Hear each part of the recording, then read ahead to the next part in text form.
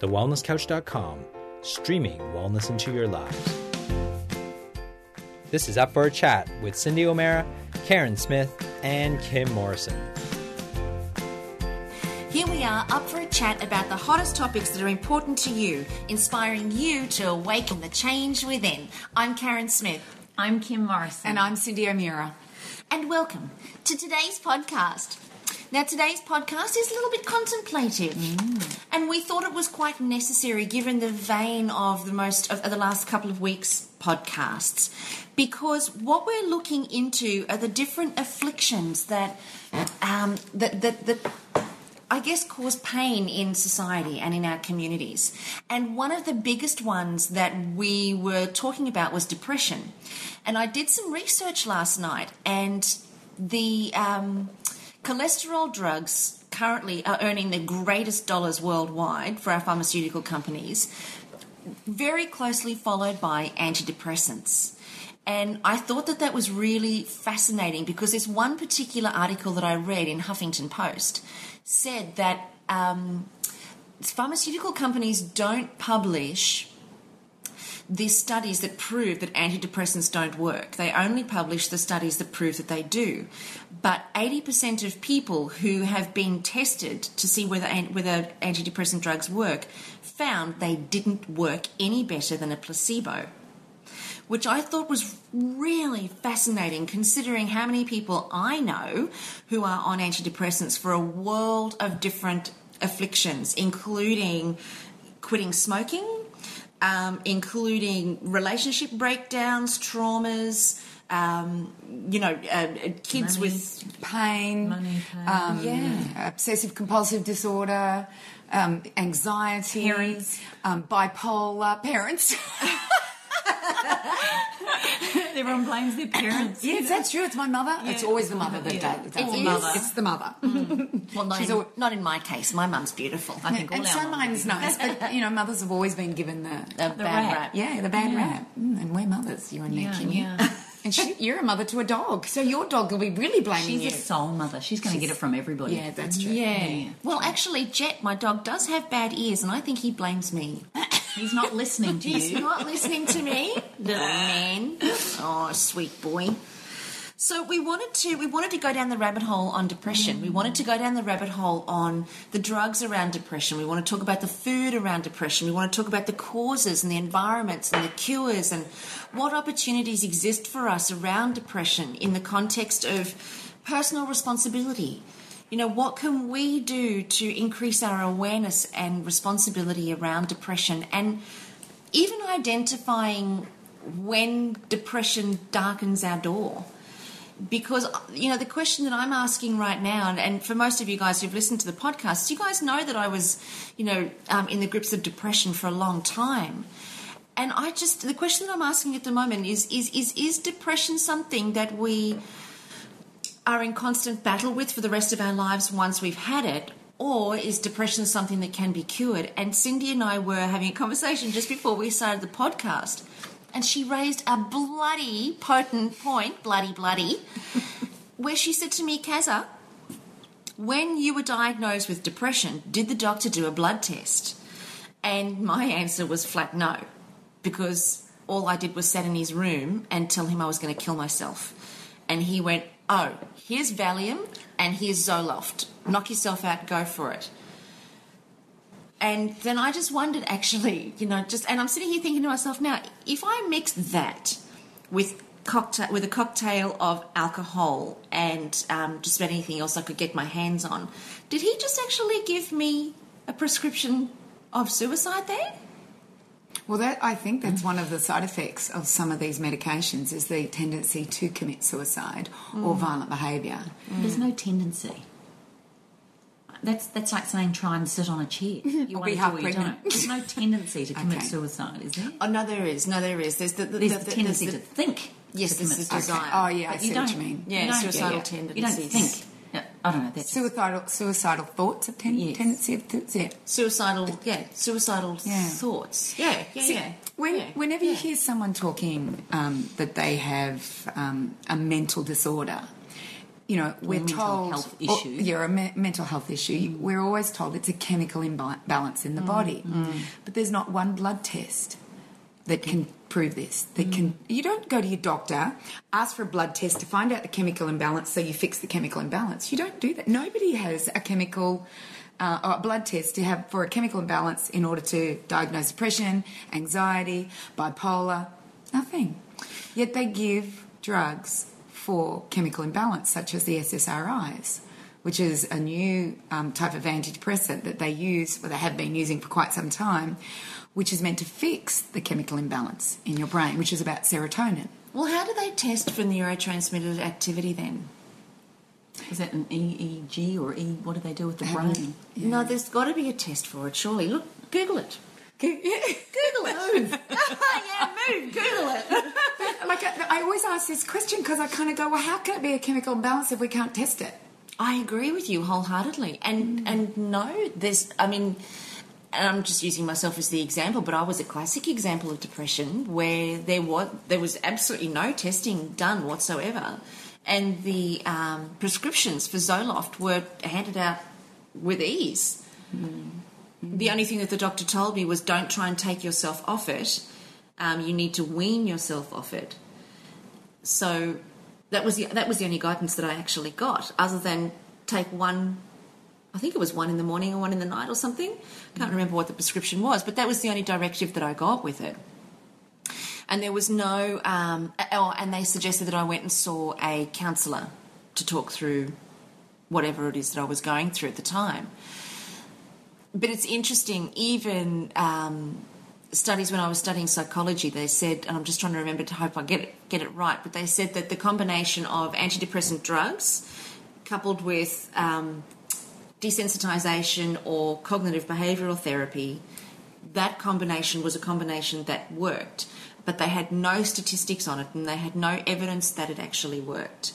They just said that that's a good combination in order to heal somebody.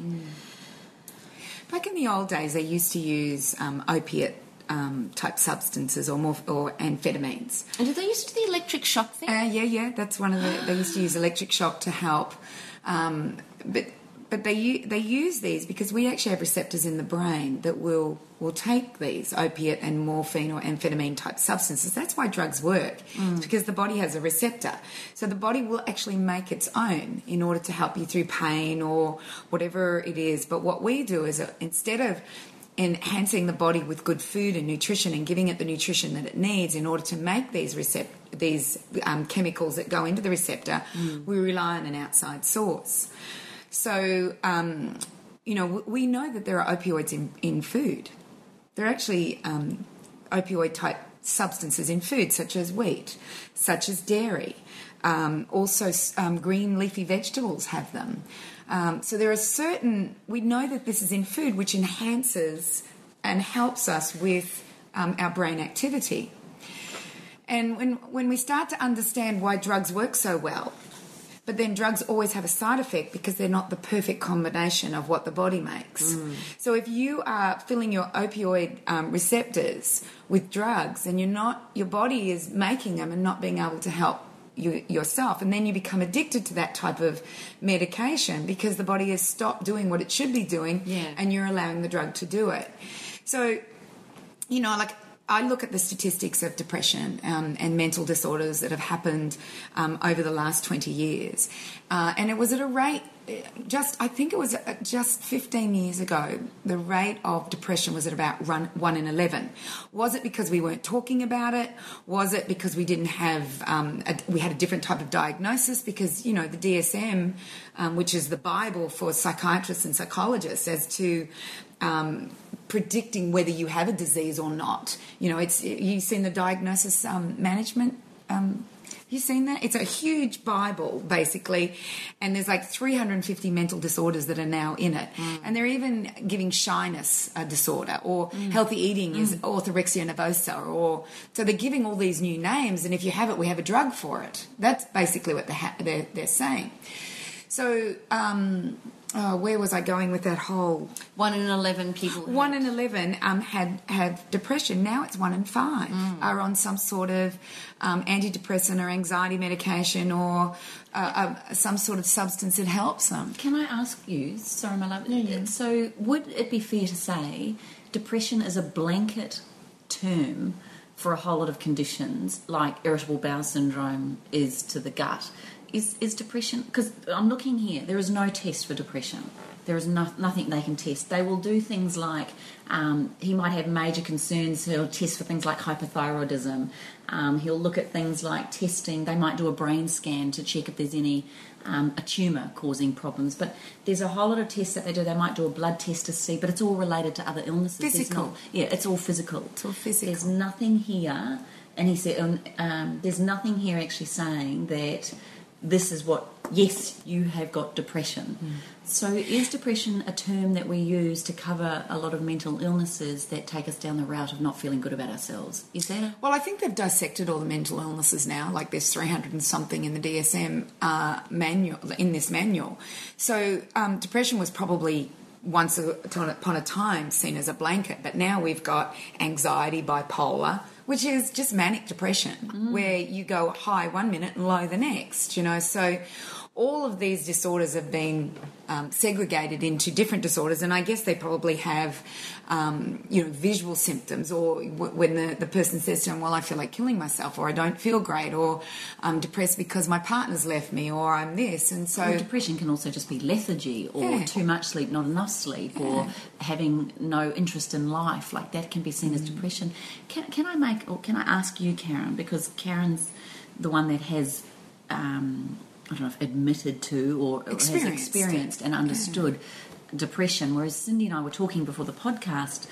I don't think either of us have, we've been down, we've been very upset, but I don't think we've ever really, I've never been diagnosed with clinical depression.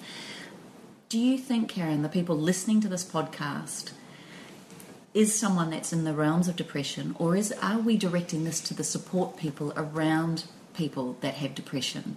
When you're in the depths of it, are you open and willing to listen to this? Because I think our conversation would be slightly different. But I'm just asking and inquiring that a lot of the time people that are listening to this are looking to help the loved ones or someone that they care about that have depression. And the couple of people that I know that have quite serious depression, they're not even in the realm of looking. That's my experience with it. Is that fair that we would be... And hopefully as they're coming out of it perhaps, or as they're feeling a little bit better about life, is when you start looking for answers? Is that right? It's an interesting question, that, because I think if we can get people at the beginning of feeling like they're going, falling into the dark soup, and if we can get people at the end of falling into the dark soup, that's where we can make the biggest difference with this kind of podcast. Because when a person is in the depths of despair and depression, it is very difficult to actually see that there's another way to be. I've counselled thousands and thousands of people who they go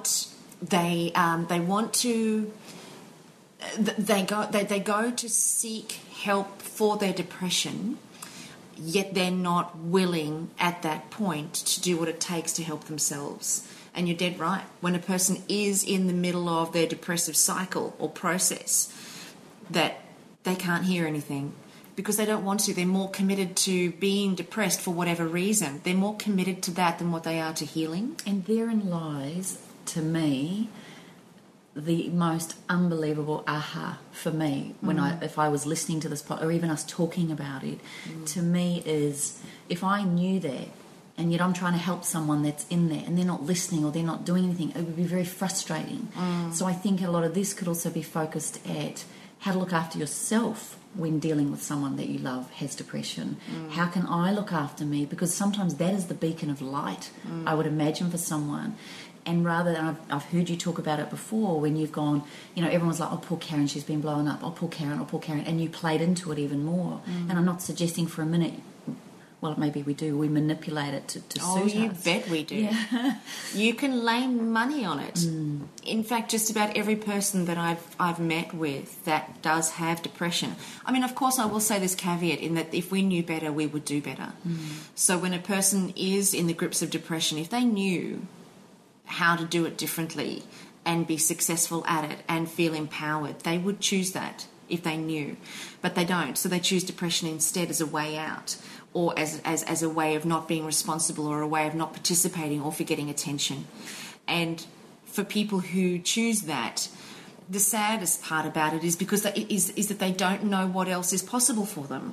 So yeah, you're right. If you've got somebody in your life that you love who has depression, the best thing you can do is be a positive example of possibility by showing them that when you take responsibility, when you do participate, look at how awesome life can be, and really allowing the person to see that, rather than being less in front of the person in order to not make them feel bad, which is what I recall happening to me. And I know a lot of people that I've worked with, their family members will play small in their company because they don't want to make them feel bad that they're missing out. So the family members won't get all excited about, winning $25 on a scratchy, or they won't, get all excited because they're all going for a picnic and make a big deal out of it. They'll play it down because they're trying to match the energy of the depressed person in the home. Biggest mistake a family member can make is to match the energy of a depressed person. Biggest mistake. It's not a case of ignoring the depressed person, because you'd never want the depressed person to feel like they're an outcast, because they feel like they're an outcast anyway, which is what's taken them down the rabbit hole of it. But if you can keep the person in your life that's depressed included with you, and not hold back in terms of sharing who and what you are and what you're experiencing, you've got yourself a winning formula. Because you're showing the person, well, you know what? Life does go on. The sun does come up tomorrow. We are going to still living our lives. We're going to love you in spite of everything. We're going to be there in spite of everything. And we're going to show you that there's a whole new possibility available. And maybe do that without expectation. If you're like, for me, when my husband was in his depths of depression, I thought the best thing I can do is provide beautiful meals, put my essential oils on, take him for walks. Take him for walks sounds like a dog. Put his leash on, his harness. But in a way, I kind of did that, but I remember getting frustrated at times, going, oh, for God's sake, how long does this take? Right? I got impatient. Yeah. And I guess from my perspective was more, just it doesn't matter. He might get it today. He might get it in 5 years' time. It depends on your level of commitment to it, whether or not you're going to put up with that or be a part of that. But I would say do it because you want to do it, not because you think it's going to fix them or make them right tomorrow, I think for somebody who's supporting people who are depressed, there's my business, your business, and universal business. And for the supporters, your job is to be in your business and live your life to the fullest, and not be on eggshells around a depressed person, because that doesn't help anybody. All that does is create more of the same energy in the home. So my business as a supporter of a depressed person is to just be in my business and live an amazing life. The depressed person, that's between them and the universal business. There's a whole world of exchange going on between that person and universal business that if you're not depressed or never experienced depression, you could never relate to. Therefore, it would be very frustrating to actually look on somebody like that and think, oh, for God's sake. It is. Yeah, it I is. can imagine. And Matt felt exactly the same way with me. For 6 years he was watching me, and initially, for the first couple of years he was there to support and love and cherish and rescue. But he even got to the point where he was like, hun, you are doing this to yourself. I'm done. I've had enough of you. And I was ready to hear that at the time. Had Matt said that to me a year earlier or even 6 months earlier, I would have packed my stuff, I would have left, and I would have gone out and found somebody else to rescue me. Or maybe he did say it and you just didn't hear it. Oh, look, it's possible. It's possible. Who knows? There was probably a lot I didn't hear from Matthew in those days. What I find interesting is that when ever I write something on Facebook about depression, that maybe we can look at the physical body, and then it will help the mental body, the mental part of yourself. There's always abuse. There's always someone saying, you don't know what it's like to not be able to get out of bed. You don't know what it's like where you can't be bothered going for exercise. You don't know what it's like trying to find food that's healthy, because that's the last thing that's on my mind when I'm depressed. So sometimes you need to ask the right question. Well, can I just Go for it. And I'm going to let you finish in a second, but I just want to say something about that. What actually makes me giggle. If a depressed person is really depressed and they're not doing it for a secondary payoff, they wouldn't have even responded to your Facebook page. So the fact that a depressed person is responding to your Facebook page is a depressed person in search of attention and acknowledgement. I'm depressed, feel sorry for me, life is so bad, you don't know what it's like. Because I can tell you something now, hand on heart, a genuinely depressed person who, and for me, my initial depression was based on trauma. Yes. So a genuinely depressed person who wasn't in search of it at the time would not even be on bloody Facebook, much less put the effort into responding to a post saying you don't know. Absolutely. That's brilliant. That's the part that makes me giggle, because that person or whoever those people are that abuse you, you know what? Get excited because they're on their way out. They might be 5 years away from it, but they are on their way out, because the fact that they're actually now fighting to defend their depression and make themselves right about it, they're starting to realise it's wrong. Otherwise, they would have nothing to defend. Yeah, interesting. That's so interesting. So in their own minds, they're going, oh, this isn't working for me anymore. Oh, I'm not getting the attention anymore. Oh, people are starting to hold me responsible for stuff, so what I'm doing isn't working for me anymore. Damn. Bugger it. I'll just get in behind it and defend it. It's an illness. And I can't help it. It's not my fault. How dare you? And that's what you get. It's quite like I read them and I go, ooh. And I remember this one lady just going, right, I'll just go off my antidepressants and kill myself. That's what she answered. Wow. Desperate for attention. Bless her heart. Oh my gosh, that's And interesting. wasn't there another comment on yours about it would be like putting on no clothes and running around the block naked at midnight when all you want to do is sleep? Like they were making comments like that. It was really bizarre. Well, what I decided to do is sometimes when you ask the right question, you'll get the right answer. Yes. And so what I did was I actually asked a question. And the question I asked that was basically... did you wake up one day and just couldn't get out of bed? Or did it take some time to get to that point? Did you wake up one day and you were just depressed, or were there symptoms such as anxiety preceding the depression? If the conditions were not instant, then why did you not listen to your body's cries for help and something different and do anything different? So my question was basically, does it just happen? No, it doesn't. What about people, though, that all of a sudden get a phone call, their husband's been killed, and they just can't get out of bed the next day? No, that's grief. That's different. That's different. But is that what starts, like, one day, Tuesday morning, you're dropping the kids to school, all of a sudden your life changes in a phone call. So to me, sometimes, and that can lead you down the path when you start realising that he's never coming back, or there's all that. Does that... I'm still going to say it's a choice. And I'm going to stick behind that, because even if you get that phone call, yes, you go into massive grief, and yes, you could be grieving for 5 years. When Greg passed away, when my partner committed suicide, I went into massive grief. But I chose depression. I willingly, cognitively chose depression as my way of dealing with that. And grief can lead to depression if you choose it. But there are a lot of people who grieve for somebody who's passed and don't go down the rabbit hole of depression. True. So the people who choose depression, it's a cognitive choice, and you know when you're choosing it. You absolutely know. You may not know how to do anything other than that, but you absolutely know, and it doesn't happen overnight. It's not an instant thing. Even for me, with somebody being called to say that their partner's being killed in a car accident, that's trauma. And me being blown up, that's trauma. Greg killing himself, that's trauma. Jodie dying, that's trauma. I think all of those sorts of things, they're unexpected happenings in life. But there are people who don't go down the path of depression as a way of dealing with it. And we did a podcast on grief, because I was going to ask you, well, how long do you give someone to be in that grief state? There's no set message or set rule, but if you are interested in understanding that side and how to come out of that, then there was a beautiful podcast we did on grief.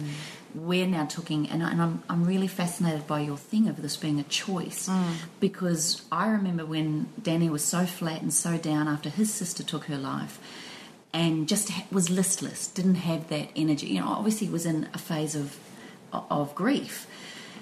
When we went to the doctor, he didn't take any tests. He didn't do anything. He just said to him, Danny, this is a chemical imbalance. Your serotonin levels are high. This is not an antidepressant, but I'm going to put you on serotonin, which made Danny feel like, oh, good, I'm not depressed, but I just need this bridge to get me through this feeling. And I know we've touched on this previously, and I think, Karen, you were the one that said to me that, sometimes these drugs or these medications or these methods it becomes a bridge, but you're still saying, if we use that as a bridge, you're still going to have to feel it and face it at some point. So are you lengthening the process by taking an antidepressant rather than you've got to feel to heal? Is that what you're saying? Yeah, I definitely do think that. I wrote an article for a newspaper not long after I started to come out the other side. And what I remember saying in the article was, we've got to be prepared to sit in the pain. We can't ignore it. What we resist persists. So if we're in pain, we've got to be prepared to sit in it, experience it, and take whatever is there for us to learn as a result. I have a very philosophical view on pain and suffering now, over and above what I did back then, only because I'm more educated about it. But I think for the most part, we don't want to be in pain, and the people who love us don't want to see us in pain. Mm-hmm. So the first thing that people do is like, well, let's get you to a doctor, let's get you sorted out, let's not have to struggle with this. I've got a headache, let's get a Panadol, or I've got period cramp, let's get Nurofen or whatever.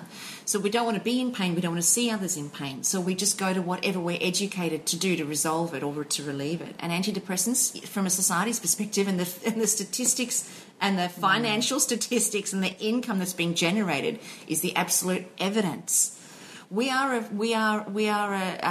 pill popping society. We are, and we are a society in pain. We are a society that is suffering. You look at how many people, 1 in 5 now, Cindy, are taking antidepressant drugs, and that includes our kids.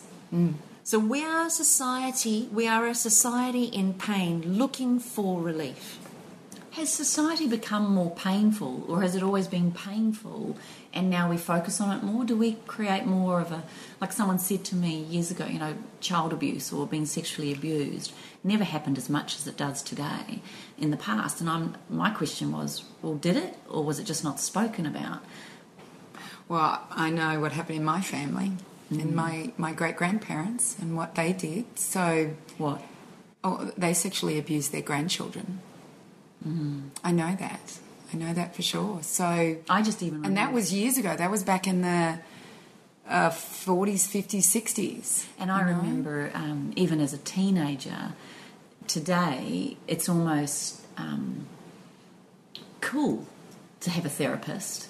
Whereas even when I was a teenager, it was more like if you had a therapist or you had to go to counselling, you were quack, you were weird, you were sick, you were wrong.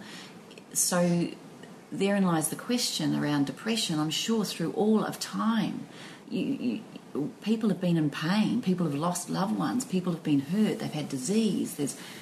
Are we becoming now, society, so hell-bent now on discussing everything that now we're getting paralysis by analysis because we're now looking into everything and we're trying to make everything right and trying to make food easier, we're trying to make drugs make it easier? Is it? You know what? Shit happens to everyone, and I'm sorry to swear, but it does. Everybody goes through their traumas. It's not what happens to you in life that matters. It's how you handle it. And how you handle it is all based on what you're out there learning or what you've learned as a child through a parent, or how you educate yourself. Like, you said, Karen, that, if we knew better, we would do better. Well, you did the best you could do at the time. Yeah, sure. But now that you know better, I know that the way you view all these things will be far different. Imagine having that knowledge back, when Greg committed suicide. And we always say this, we look in hindsight and we go, if I knew then what I know now, I would have coped so much better. But is this whole progression us getting to where you are now, Karen, where you can go back and analyse what had happened and understand what had happened, and if it happens again, you know exactly what to do and you know how to search for the right answers. And the way we separate the head from the body, we go, you've got depression. Well, what's happening in the physical body for you to have depression? And this is the thing, is that we've separated the head You know, anything above the neck, we go is a mental disorder. Anything below is a physical disorder or a chemical disorder. Perhaps it's all combined, and we have to be looking at both ways. So the mind will help the body, as we know in the biology of belief. And you know what believe will what do you say? What persists? What is it? What we resist persists. We persist, or what we believe happens. The same with the physical body. If we get the physical body working well, then the brain will start to work well. They're together. And I don't understand why we have to separate them. And in actual fact, we know that people with depression die of heart disease, cancer and diabetes far at a greater rate than people who don't have depression. So is it the physical body that's affecting the mind, or the mind affecting the physical body? It's a lovely, Interesting. It's a lovely question, though. Yeah. I'm just sitting here thinking to myself, you know, the concept of depression, really, when we really pull it apart and have a look at it, what is depression? Depression is a recreated, consistent thought system that leaves the human in a constant and perpetual state of sadness and disconnection. Now, that disconnection and sadness, you don't wake up with it. You go to bed with it, but when you wake up in the morning, there's nothing. So it has to be recreated in order for it to persist the next day. It has to be re-established. It has to be reconnected to as a way of being the next day. So the minute you open your eyes, I've just clicked then, that if you wondered what that noise was. The minute you open your eyes, you actually, a depressed person has to recreate that experience for themselves. So every morning and every day they're actually choosing it. And it's a consistent and perpetual way of being that leaves the person feeling disconnected and a sense of sadness. And a depressed person, even on antidepressants, although I've got to say, when I was on the Zoloft, when I was taking antidepressants, I was vague. I was vague. And I like to think I'm a fairly intelligent person, but I felt this Fog. Yeah, it was actually. It was this fogginess that surrounded me every day that kind of made me feel a bit distant, and had a distant sensation to it, which didn't allow me to think clearly in order to make other choices. So I was only, and this was the thing about the antidepressants, that I decided to get off them when I was on them, was because it didn't allow me to be able to make other choices. And it was choices even just about what I wanted for breakfast, or choices about what I wanted to do for the day.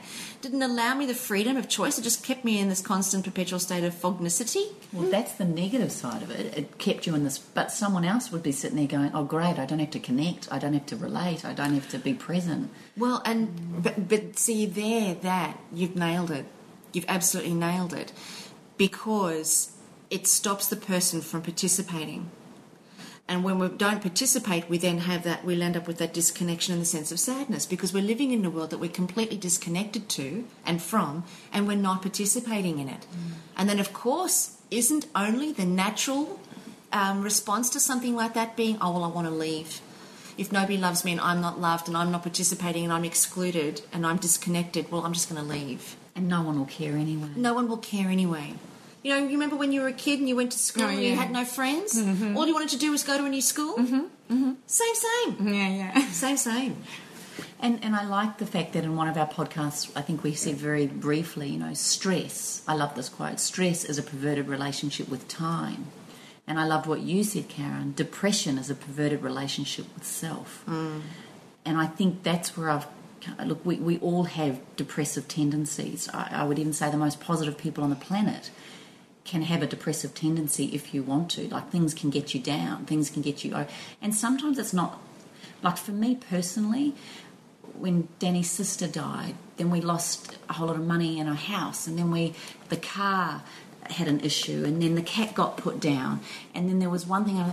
And the thing that tipped me over the edge was tripping up, going to the laundry, falling and cutting all up my shin and falling onto the clothesline, and I sat in a heap and went... What else can go possibly wrong? And that's when I tipped over. So it was like, to me, it was one thing. It wasn't just one thing. And sometimes when we get depressed, it feels like, I don't know, I'm just saying this, but when I went down that path, it wasn't just one thing. Because sometimes you can cope with one thing or you can kind of focus yourself through that. But it was just this, and then one thing, and then another thing, and then another thing, and then all of a sudden it's like, I cannot take any more. And whether me physically creating that opportunity to fall up the steps, did I do that was that rather than looking, oh no, I just tripped. Well, other days I've never tripped. So was it just the fact that I tripped and then fell in a heap and had a cry? And I'll never forget my therapist at the time saying, don't look at crying as a bad thing. It was a release. And I think I just let out all this emotion. Also, it was quite freaky. On that day, a girlfriend I hadn't seen for 6 months was knocking on the door while I was in tears, sitting in a heap in the laundry, feeling very sorry for myself now. Walked in with a bottle of wine and went, I just had this urge to ring you and come and see you. Oh, bless. It was quite freaky. But let me say this, there was another lady that I had met, a Māori lady in New Zealand. She'd lost, and I can't remember the exact things, but let me just say this. Her husband had died. Her daughter had been killed in a car accident. One of her daughters had been sexually abused by a family member.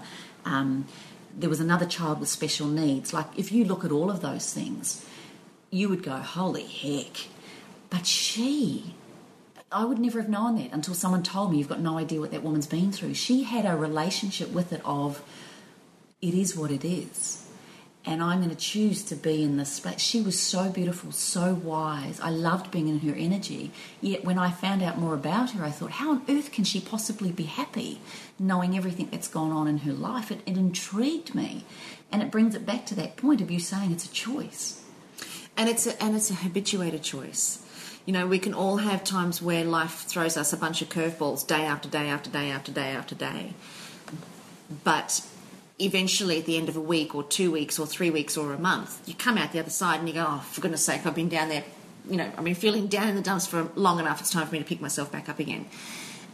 I think the distinction with depression occurs when you recreate the choice over and over and over and over and over again, which then lays down a very strong, well-worn neurological pattern in the brain that says, when I wake up, I will think X, Y, and Z, which will then make me feel X, Y, and Z, and then the body will respond to that, however that responds. And you actually recreate that for yourself every day, and then you go to bed with it, and you wake up in the morning and you recreate that for yourself.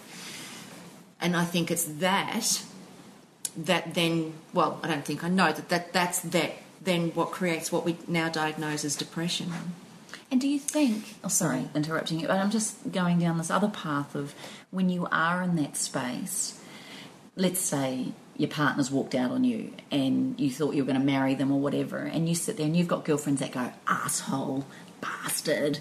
You're swearing. Sorry, but that's what you'd say as a protection mechanism. Probably a little bit worse. A little bit harsher. Yeah. A little bit harsher. But what I'm saying is that it's okay to have a bleat and a thing, I think, at times, and to feel sorry for ourselves for a moment. I don't think there's a problem with that. No. But if you're constantly surrounding yourself with people that have that same energy and that same thing, whereas I find when I'm down in the dumps and I talk to you both, and two women like you, that you actually listen to me. You listen, and then but you don't go, neither of you ever go into, oh, life sucks, wasn't that a bitch, I can't believe it, oh God, you poor thing, poor, whoa. You both go into, wow, have you looked at what you're eating, sweetie? Or you'll make me something, or you might turn into and go, sometimes you've got to sit there and ask yourself, who am I being in this moment? And you give me strategies on how to deal with it when I can't think for myself in that moment. That to me is a key of being a support person of someone. If you can't help the person, then maybe investigate ways, tools, strategies, essential oils, food, nutrition, all those things to support the person through that, rather than, like you said, buying into and staying at that vibrational level. Is that a way to help heal society's approach to depression, that we don't all buy into the fact that it's a condition or it's a... I think so. I think that we can put a lot of energy into making something out of nothing. And I don't suggest, and please don't hear that the wrong way, in that our experiences are not nothing. Our experiences are real. But I think that I think that our medical industry has gone ahead and created a series of drugs and medication to medicate for life.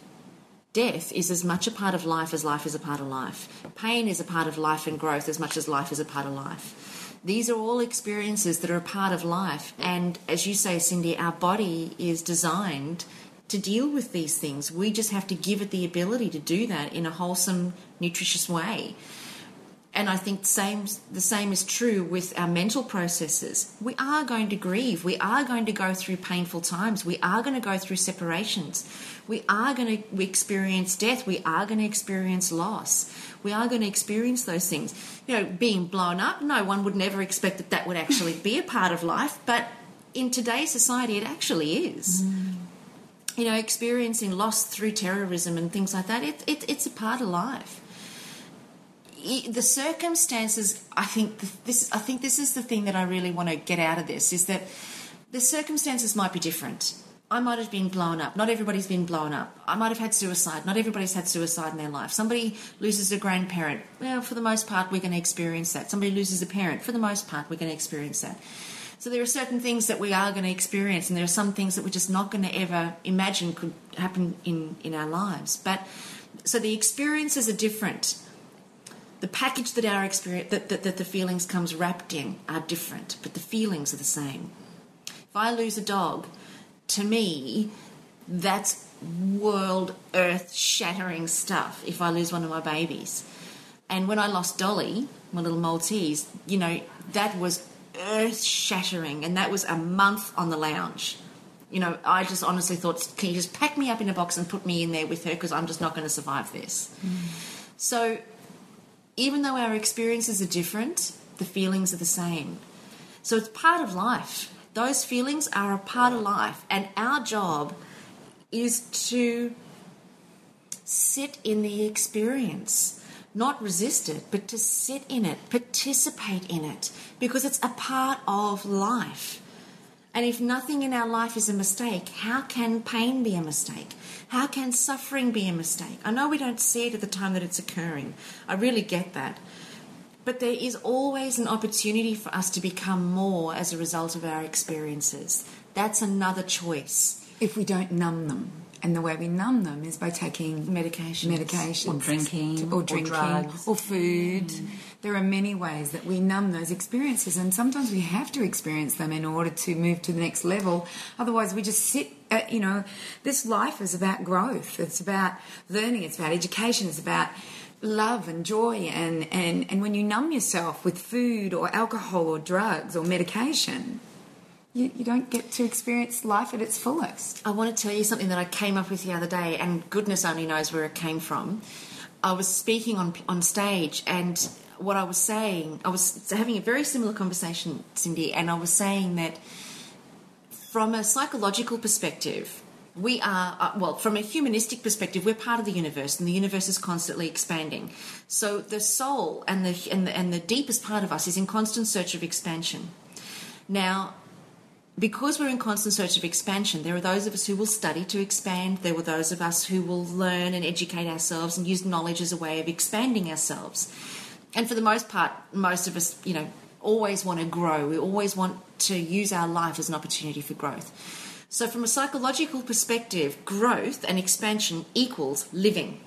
That's life. At the deepest level of us, growth and expansion equals life. At the deepest level of us, death equals stagnation. When we stop, that equals death. And from the deepest psychological perspective and the primal part of our brain, when we stop, that equals death. So we can still be alive, but experiencing death, if that makes sense. Yeah.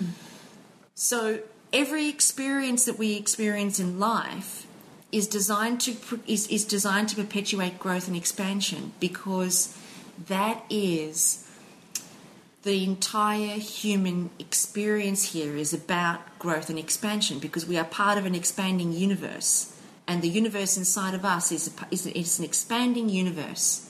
When that universe inside of us stops expanding, it dies. It starts to die off. And we know that that's true from a vibrational frequency perspective, because when we put ourselves under the magnetic resonance imaging scanning machines, parts of the body or organs in the body that are dying have a very dense vibrational frequency, and they can measure that. So when the body stops expanding and the body stops growing and stops living, it starts to die off. The vibrational frequency decreases, and then of course we get sick, and then eventually we die. much younger, and hence the heart diseases and the heart attacks and so on with people who are depressed, because they've started to put themselves into a state of death. So is it the chicken or the egg? is it the chicken or the egg? This is the thing we've got to understand. It's interesting that there are clues that you are going down the line of depression, and it could be waking at night with a little bit of anxiety. It could be that you're not feeling well, your physical body's not doing well. So your body actually gives you clues that you are going down that track, and it's about listening to those clues. But we've forgotten how to do that. We numb it because we take a pill. We look at what's happening in our body as far as feeling, and we don't think about the function that's happening. And so we go, let me numb that feeling and everything will be okay. And it's interesting that when I asked that question on Facebook, people said things like this. Like I had one person say, like, I'm bipolar, but I mostly suffer from depression. I am worse the more additives and chemicals I eat. The problem is when I am depressed, I don't care about myself. Yeah. Interesting. Yeah. So I don't do what I need to do to get better. I believe there is such a thing as a diet of depression. I think if anyone ate crap filled with chemicals and additives, bad fats and bad carbs, no fruit and veggies, it would make you depressed. I have also noticed in my son that if he eats artificial colours and flavours, the next day he has a bad, sad response. Wow. Interesting, isn't it? And I just want to tell you a story, and I probably haven't spoken to you girls about it, but my son is a very quiet young man who, when he comes home, like he trips away and then he comes home, he will spend a lot of time in his room just watching videos, or he just doesn't seem to communicate with Howard and I on a big basis. Anyway, he's just come back from Canada about 7 weeks ago now, and he's starting to have male pattern baldness, which is really hard for a young man. And I noticed, he was always flicking his hair forward and always playing with his hair, or he had a hat on. And I said to him, mate, why don't we do something about this? So the first thing we did was we went looking at places where he could get help. So all the big clinics, there's Ashley and Martin and all those, they all gave drugs. They all gave medications. And guess what one of the side effects was? Baldness. No, permanent impotence. Oh, jeepers. Oh, that's not good for a young man. No. So, like I said, if the drug is worse than, what you're trying to cure, just forget it.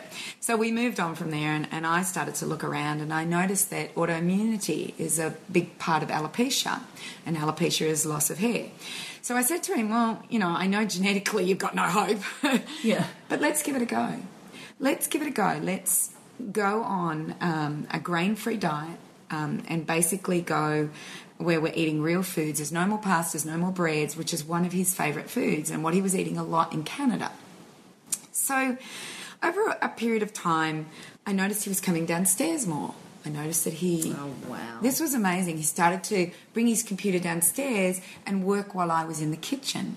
He started to interact with Howard and I in amazing ways, but I didn't think about it. And he said one day to me, and this was only a week ago, he said, I'm so happy, Mum. I've never been this happy. Wow. He said, I'm really content as to where I am now in my life. And I just thought he was getting, he's 24 and he's getting older and life's good for him. And then, but it's no different to what it's been. To me, he's still doing the same thing he's always done, but he just seemed more content. So I didn't really think too much about it, but I was really happy in my heart that he was content.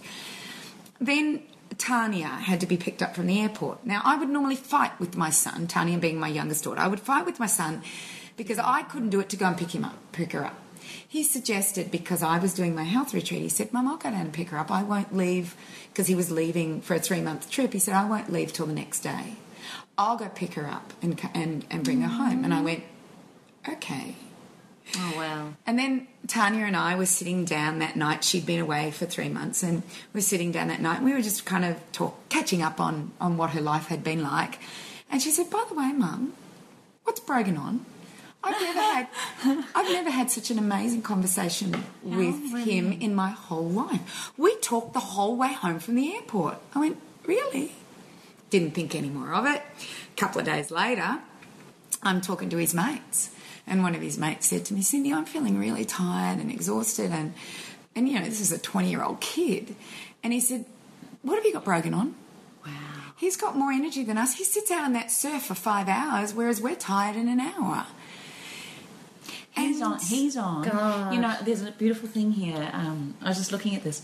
We're all looking at the negative aspects of a drug, but there's a love drug. There's a life drug. Yeah. That's the drug I'd rather be on. This quote here: romantic love is mental illness, but it's a pleasurable one. Yes. Yeah. It's a drug. It distorts reality, and that's the point of it. I think that's amazing. It is. Being healthy is a drug. I get a kick. I get a buzz when I get back from a walk. That's the drug I want to be on. If it's considered that something that distorts reality, when I come back all of a sudden I can beat anything, you know. And, you know, gambling is a mental illness unless you're winning. Yeah. Only when you're losing is gambling a mental illness. Isn't that amazing? And it is. And what I would like to tell people, what I believe is happening, is that it's not that he's getting his hair back, He's getting his life. but he's getting his life back because he's actually gone off foods that probably were causing a problem with his physical health, and then causing, because alopecia is there's something wrong with your physical health, which we're now learning. But the most fascinating of all is he calls me into the bathroom just a couple of days ago and he says, "Mum, my hair's not falling out anymore. It used to fall out in just droves." He says, "It's not falling out anymore. It feels really different." And he says, "Look, New growth. I've got new growth." And and I just went, "Well, darling, we've only been doing this, 7 weeks now. You just have to keep going, and you cannot." You cannot change what we're doing, and you can't just bring in pasta and breads and cereals. Not that he ate cereals, but that's all part of it. But I had the realisation that if you put the effort in as a family with someone, and maybe my son, without realising it, was a bit depressed with his life and spent his life in his bedroom and spent his life on social media and watching videos. And when you allow the physical body to get better again, then the mental brain starts to get, it starts to think, life's good, life's great, I want to interact with my family and friends, You've got your own natural endorphins are creating that feeling. Yeah. Well, when you think about our kids that are, the ADD and the ADHD and all the behavioural issues that happens with our kids, you change their diet and you're living with a different child. The same would definitely be true with adults. So what sort of foods, let's give some strategies and tools here. What sort of foods would you be, and we all know, try and go chemical free, try and reduce processed foods and all that, but Cindy, is there anything in particular that you think would be a great way?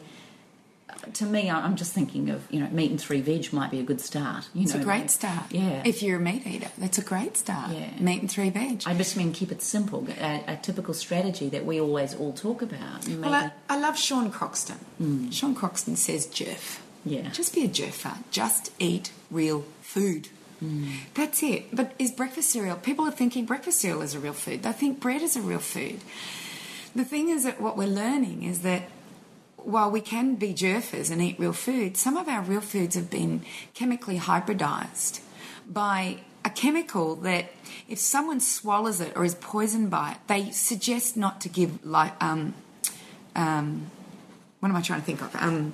Resuscitation, because you will die giving the resuscitation. It is so toxic. So even our real food, this is causing. So my thing is, start getting out into your local community and do local foods, seasonal foods. Find a butcher that you can trust that's feeding they've got grass-fed food, not grain-fed. These are the things that we've gone so far away from in our life as far as feeding our physical body. And once you feed your physical body, you can feed your mind. So really, I think it's about really looking at things that are real foods and that we can start eating again, and not eating the same food over and over and over and over again, such as, we eat wheat every minute of the day. For breakfast, we have breakfast cereals, and we have a sandwich, and then we have pasta. And perhaps looking at those foods that you're eating way too many of and get rid of them for some time and start eating foods that you maybe haven't been eating, such as meat and veg instead of pasta and cream and mushroom sauces, such as a salad and meat for lunch instead of a sandwich. And for breakfast, let's start eating eggs again and start going back to the way foods used to be. So that's in its simplicity. But Kim, I use oils for my moods as well. So there are some oils that just give me. I had this feeling of calm. Like last night, I was so tired last night, and I went home and I had a shower, and then I did a body boost with lavender. And I tell you, I went to bed at 8:20. And I slept just so beautifully. It was like this blissful, peaceful sleep. And this morning, you know what I was like? I was like this hyperactive little kid. I was so excited to be here, and I wanted to jump up and down, and I just had all this energy because last night I was really exhausted, and that beautiful sleep just reinvigorated me. But I believe it's the lavender that enabled me to have the sleep, because you know what's really important in with depression is you must get sleep, and it should be 3 hours before midnight, and you must have sunlight, and you should be outside, and you must see nature. And you must put your feet on nature, not just always wearing shoes. So we actually know these are things that empower the physical body to empower the mind. So tell me what I think there's different types of depression, as in different ways that we're depressed. So some people, when they're depressed, get very irritable and quite on edge, and a little bit antsy and that sort of thing. And they're kind of wired, and so I would go for the more sedative oils. And if you're looking at 28, then the instant calm is beautiful for that. And it's got your chamomile, your lavender, sandalwood, the very nurturing, calming oils. If I'm someone who, and you're saying sleep's really important, it is, but for a lot of people, when they're depressed, they'll sleep during the day, which puts their whole circadian rhythms out, and therefore they're sleeping too much, and in which case I'd be going for more uplifting, euphoric oils, which have things like geranium, bergamot, and interestingly enough, 3 of the best oils for any form of depression is neroli, which is like the rescue remedy of essential oils, rose, and jasmine. Now, they're the 3 of the most expensive oils as well. Rose is around $450, and jasmine and neroli are around that $300 mark. We have just released, they haven't actually gone onto our website, but we've just got the pure forms of all 3 of those. Jasmine in particular is one oil that they say with depression is fantastic. It is one of the best oils, whether you're an irritable, angsty type or whether you're a sedative, lethargic type, because it helps boost self-confidence. So for me, I'd be looking at instant calm if I was irritable and angsty, and if I was lethargic and listless, then I'd be going for our courage and confidence blend, because it's interesting, those are the oils in each of those blends. But it's not to say that you're going to snort it and take a sniff and hello, I'm happy. It's a tool. It's part of a routine. It's part of a ritual of self-healing. Yeah. And people that are going to want to use these oils, and that's why I think the Body Boost is one of the most extraordinary things you could embrace. And again, you might want to tell someone who's depressed around you to do this, but unless they're willing to take responsibility, or as Karen said, they're coming out, they may not be prepared or be in that state. So in which case, do it for them. As in, do it for yourself, so that you are able to participate and be that person that you would like to see them be the change you want to see. So take care of you. And sometimes we're presented with depressed people in our life as a direct reminder to look after your own self. I think sometimes we're presented with illnesses and problems in our lives, or people with those illnesses and problems, as a direct check-in to how you're looking after yourself and what you're doing for you. And that's why I find essential oils are such an extraordinary anchor. When you understand that smell is very closely linked to our emotions, that we are very connected to our emotions, and we can have a smell and have an instant memory or association to something, they become incredible triggers and anchors to create a new experience or a new neurological pathway or a new way of being. When you understand the science behind essential oils and smell, I get very excited. For me, it's always been my anchor. And my kids know, because I've done it for them, whenever they've gone irritable and foul, I'll put a bath on with instant calm.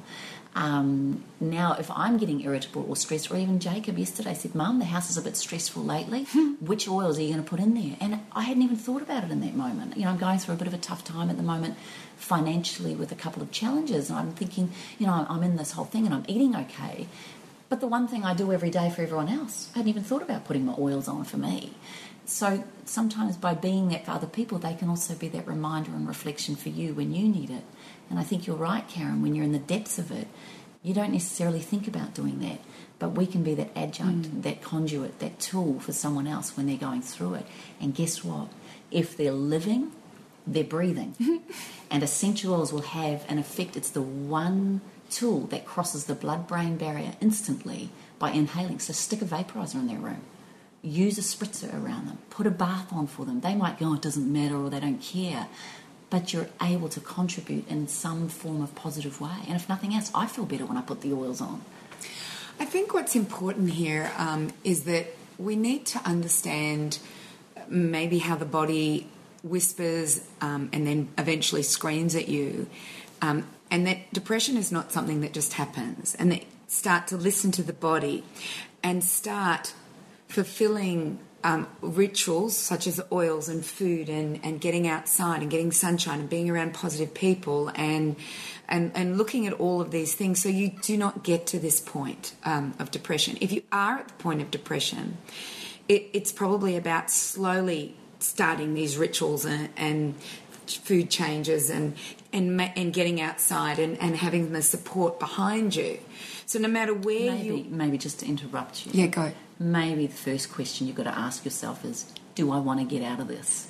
Yeah, good point. Because you're not going to take on those rituals and things if you want to stay there. I'm only saying that based on what you said, Karen. You make a choice every morning when you wake to either recreate that or what am I going to do differently to get out of that. So, yeah, we can give you all of these strategies and tools, but if you are someone who's coming on the way out, then maybe the first question you say to yourself is, I'll do what it takes to get out of here.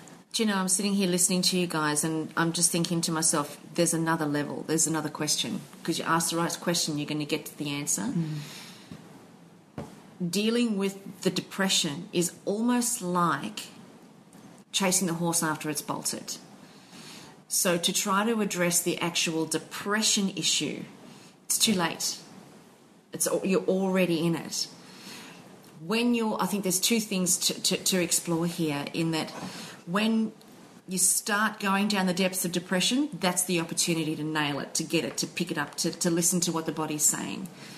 Because it is a choice and you are choosing it. So as soon as you can interrupt that pattern of choosing, you've saved yourself. And then hold yourself responsible and accountable for choosing something different every day, and it interrupts the pattern.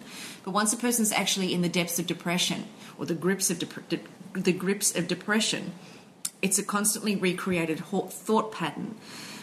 So the question to ask is, what's the payoff I'm getting? Instead of asking, do I want to get out of this? Because the answer is always going to be no. Because the perceived benefit of being out of depression or not experiencing depression is not as good as the payoff you're getting when you're in it. So if you can realise that you're getting a payoff when you're in depression, and the payoff is always something yuck. It's like, I don't want to be responsible, I don't want to have to participate, I don't want to be accountable, I want attention, whatever, it's a yuck thing. I want to be right that the world is so wrong, and I want to be right that I'm so bad and I don't deserve to be here. And you don't understand and you don't know what it's like. And yeah, well, ever there's that payoff happening, that's the addiction. And depression... this is going to it's going to go down a rabbit hole here that we don't have time for. Depression is like it's an addiction, and we go in search of our addictive fix every morning when we choose in favour of that payoff.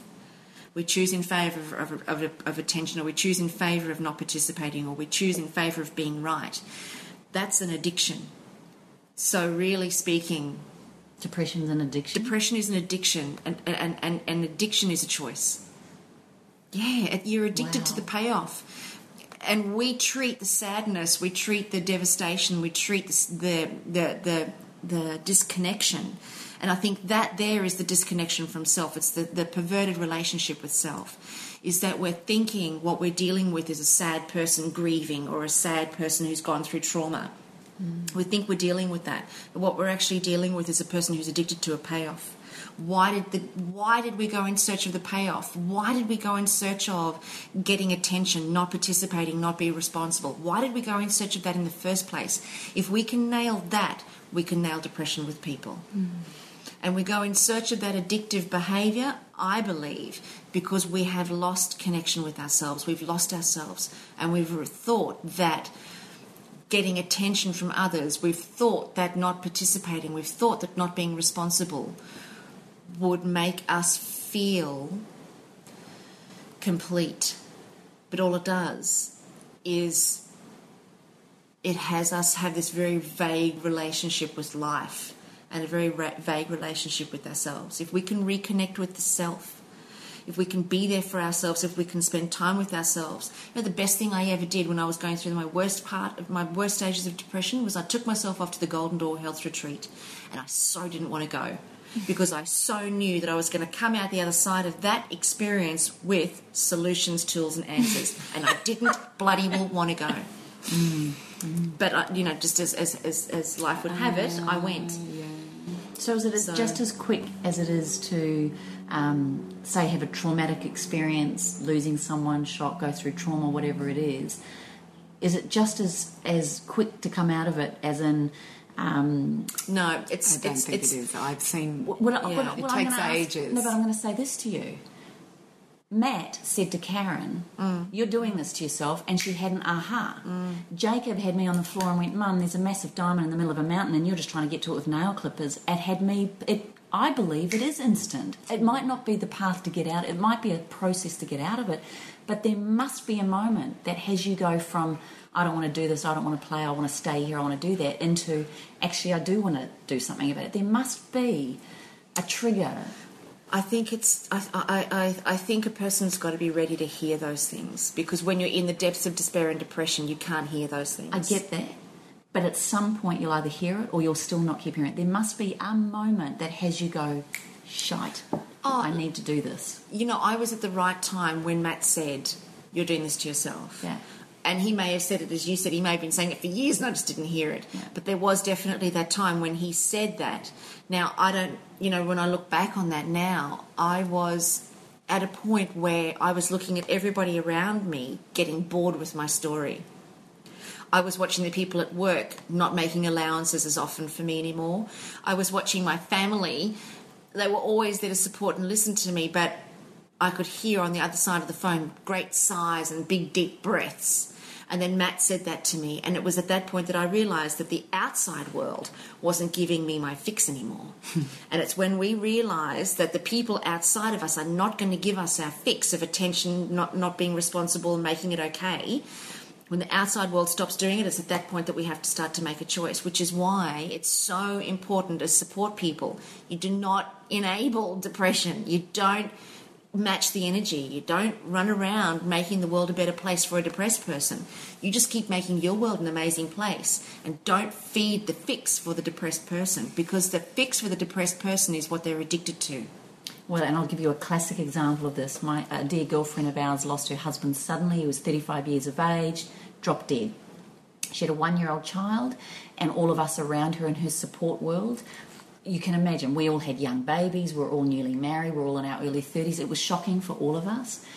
For years, and my girlfriend was talking about this, the one that, let's just call her Mary, that lost her husband, Mary that lost her husband actually asked us all not to hold hands with our husbands in front of her.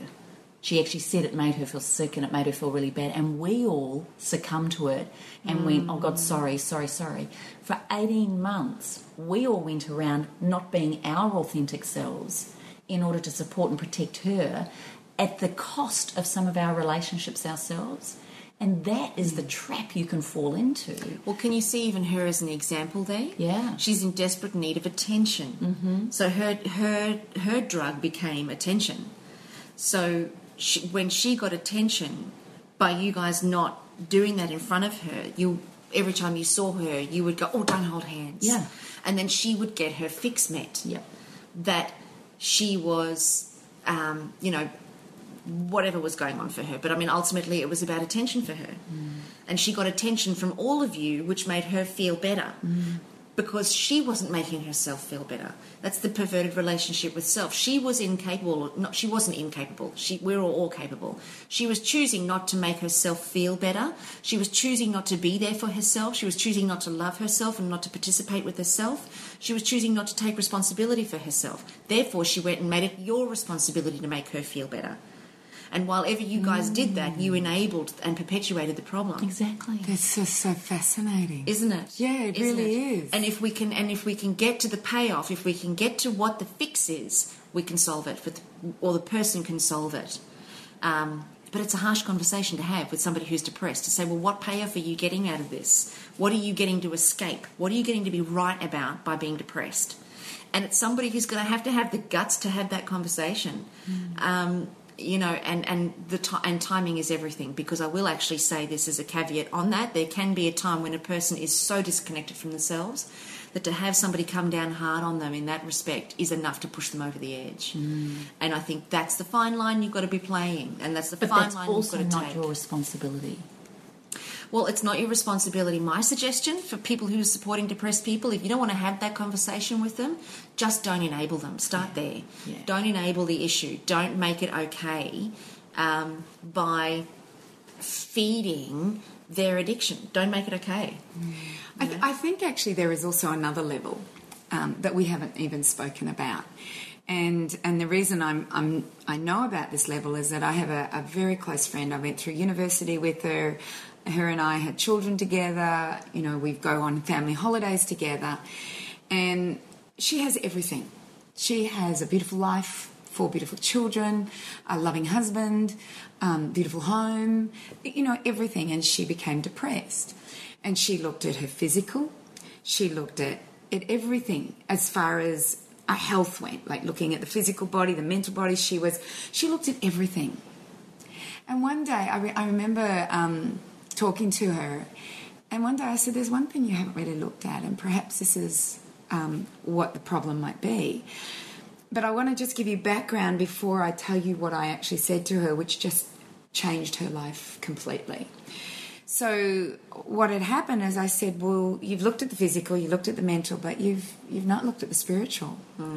Perhaps there's something that you need to learn by this. Perhaps you need to start looking at your spiritual life. And I told her about a book that I read by Dr. Brian Weiss, which was Many Lives, Many Masters. And the concept behind it, whether you believe it or not, but the concept behind it is that we do live many lives. In each life, we try and we bring guides with us. We have... We learn lessons, and if we don't learn it in one life, we're going to have to learn it in the other. But our main aim at the end of all this is to go back to source, back to we are all connected, we are all one, we are all loving beings. And I said, you know, I suggest that you read this book. I suggest you get it out and you start to read it, which she did. You know, it's because she was really looking. She was doing everything she could do, but she still had depression.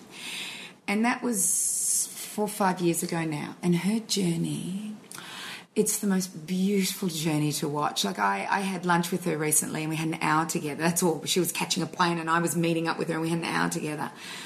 And I just said to her, I've never met a more peaceful person who understands their journey in life, and her relationship with her husband and her children has just been enhanced by her realising that hers was a spiritual journey.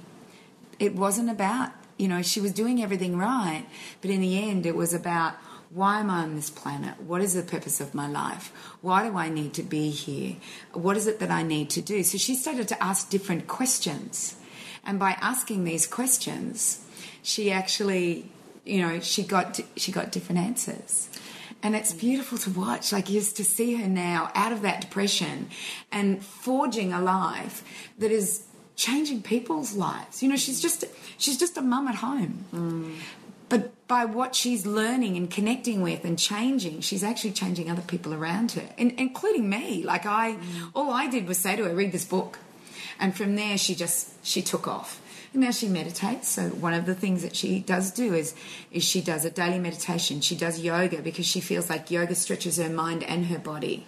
She looks at what are the reasons for the things that are happening in her life, and instead of just seeing them as troublesome, she sees them as opportunities for change, like what you were saying. So I think that's another level that we need to look at.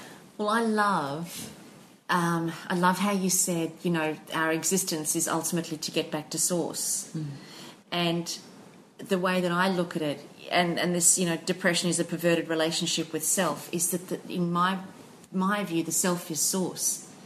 The self is source. Getting back to ourselves, getting back to the source of who we are and what we are. And to me, and this is just my frame of reference for it, to me, my experience is spiritual.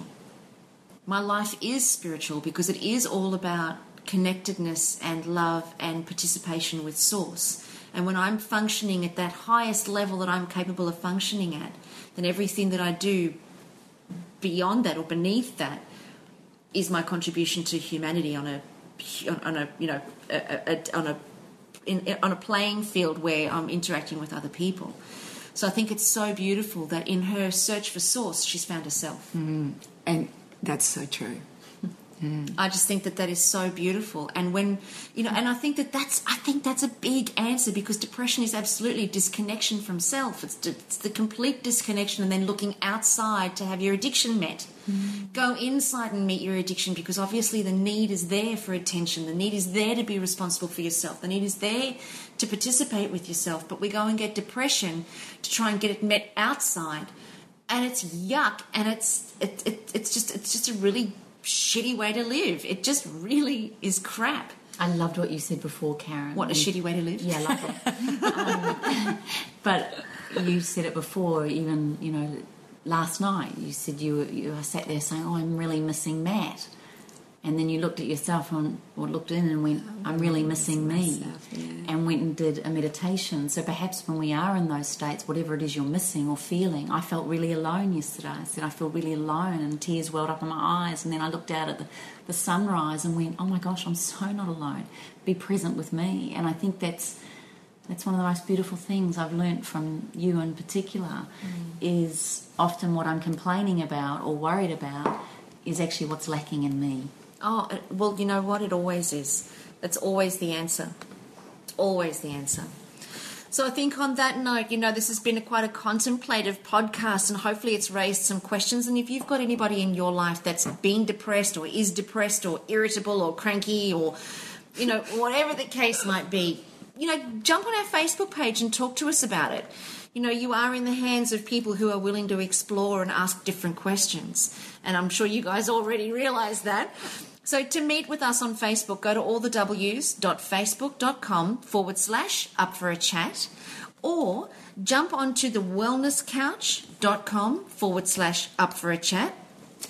And make sure that when you're posting your comments and you're interacting with us, we want you to know that you're in the hands of people who are avid researchers and prepared to ask different questions.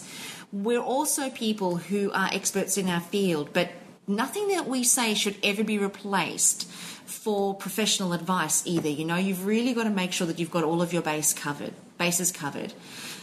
Also, what we want to say is that if you do know anybody, and this has been my own personal experience, if you do know anybody who is on the brink of depression or experiencing suicidal depression, for me, I found Lifeline was extraordinary. So always jump on and contact Lifeline, because they'll always have new answers and new questions for you to ask as well. There's lots of different sources of support for people who are depressed and who have gone to, a much darker place. So let us know your experiences. Jump online at Facebook. Go to the wellnesscouch.com/up-for-a-chat. The wellnesscouch.com/up-for-a-chat. Got it? And join us next week right here in the same place, same station, same time. Join us next week on Up for a Chat and be part of the ripple effect that's changing the world.